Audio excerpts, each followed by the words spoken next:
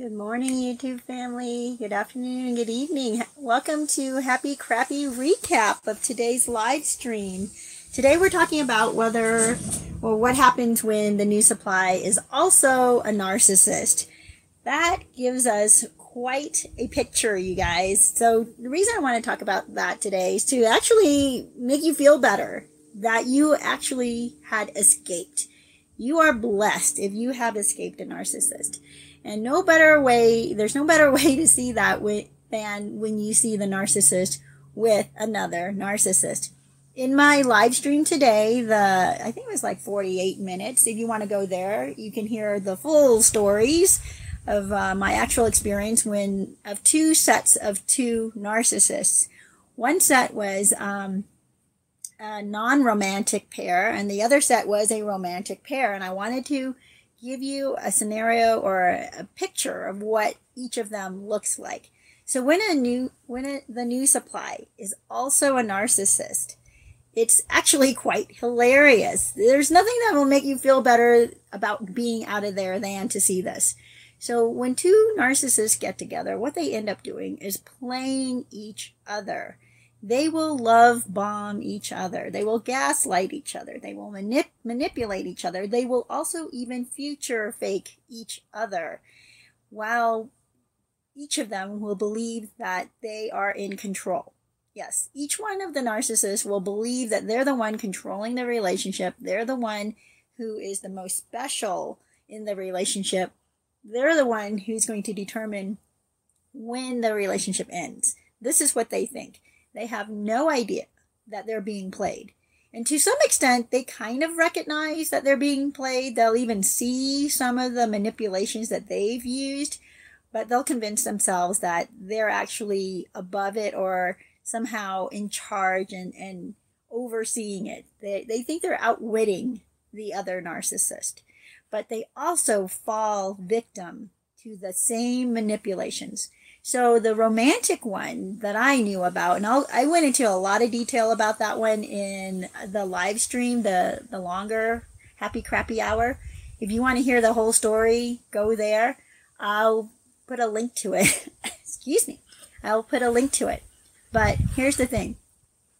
The romantic narcissists will actually be on their best behavior. They're going to love bomb each other. They're going to be everything the other one wants, right? They're going to actually think they're each other's soulmate because they'll be so shocked that somebody else gets them. Somebody else is fulfilling all of their fantasies because essentially they have the same fantasies. They know how to be what the other person desires. That's how they catch regular supply in the first place. They know how to read other people and hear what the other person's passions are and act as if I fulfill all of those passions. I fulfill all of those needs. I fulfill all of those fantasies. So the romantic couple, two narcissists that I knew, essentially fulfilled that for each other. That the guy was everything the girl wanted. He was not that any of us on the outside would believe this of him or even think this of him, but he essentially told her how handsome he is and how intelligent he is. I mean, narcissists have to do this. They have to tell you about themselves. You can't just be around them and get the feeling that they're smart and all together and successful. They have to tell you how successful they are. So the fact that they even have to do that tells you there's something not quite right. So this is what he would do. He'd tell her how handsome he is. The rest of us are looking at him like, you're not that handsome. He'd tell her how successful and how much money he's making because he knew that it was important to the narcissist female. So she, on the other hand, knew that he was very sexual. So she played the sex kitten type. Oh, look at me. I'm this wounded little puppy that you're going to save, and I'm going to fulfill all of your bedroom fantasies. And yep, that's what she did. She fulfilled and played all of that for him. So the two of them thought, oh my gosh, I found a gold mine. This is the perfect person. And we can't even understand how other people, all of their other supply, their exes, had treated them so badly, right? They see each other as the victim in their other relationships. So they have sympathy for each other, if you will, right? They'll actually commiserate about how each other's exes were so horrible and didn't deserve them, and they're just so wonderful. So at the beginning, if you're looking at this from the outside, you're going to think, oh, they're so lucky and they have everything I've ever wanted and their life looks beautiful and they're going to be riding off into the sunset, happily ever after. But that is not the true story. The true story is they are putting on a show for each other. Not only that, they're putting on a show for everybody who's watching, for all of their fan club, for all of their exes, for all of their flying monkeys, okay? And definitely for you. So don't look. That's my first advice, is don't look. You have to extract yourself. I know it's really hard, especially when you hear that they've gotten together and they're traveling, or they're buying a house together, or they've moved in together, or they're getting married, and you hear all this stuff and you're thinking they're going to have the happily ever after I always wanted. But the reality is they don't. They don't get that. The two that I know of, after a couple of years and after abandoning real people who loved them, real partners who were willing to stay in the fight for them, just like you were when you were in a relationship with one of them, right? You wanted to be married. You wanted to be there with them. You wanted to go to the end because you thought there was something really good here, because they did the future faking. Well, it's the same thing for them. They're future faking each other. And then after a few months, and it doesn't even have to take a few months. Sometimes it's just a few weeks. Once everybody gets out of their way, once their exes clear out and have given up on them, and they have no more audience, they're going to probably not just slowly, but quickly show each other who and what they really are. The manipulation will start coming out. The masks will fall. They will start bickering and, going at it. And what you're going to end up with is a crazy fireworks show. So the couple that I know of ended up alone. Both of them, right? They're both wounded. They're both messed up. They don't change. Narcissists just don't change. So if you think, because they met someone who's exciting to them, who's fulfilling all of their fantasies, they're going to change. No, they don't change, because the person fulfilling all of their fantasies is just putting on a show anyway. Now, the other couple that I know, not a couple, but they're they're not together as a couple. They're just separate. They're not together, but they're friends. And every time they get together, it's because they use each other. Everybody else is tired of listening to their same stories. Everybody else is tired of gossiping about the same things over and over again. Everybody's tired of putting their mutual friends down.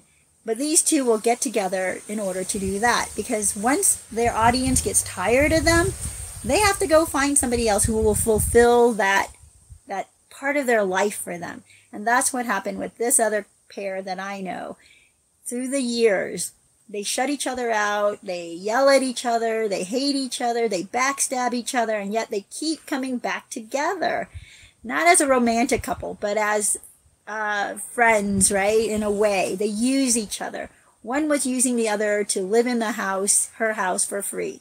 The other one was using the other one in order to get a sympathetic ear and someone who would listen to her stories over and over and over again, and how she complains about everybody in her life. They fed each other. They provided a need for each other. But in the end, what happened was he bought a house, not even letting her know that he did this, moved out, and then told her she's not welcome to come visit him at his house. She ended, always one narcissist gets burned worse than the other, which is, in my opinion, it's karma, right? It's hard to see. I don't like to see anyone suffer, not even narcissists. I hope that everybody would change at some point and grow and get better. But as you know, narcissists just don't change. What happens is they reap what they sow. They get the consequences of their actions.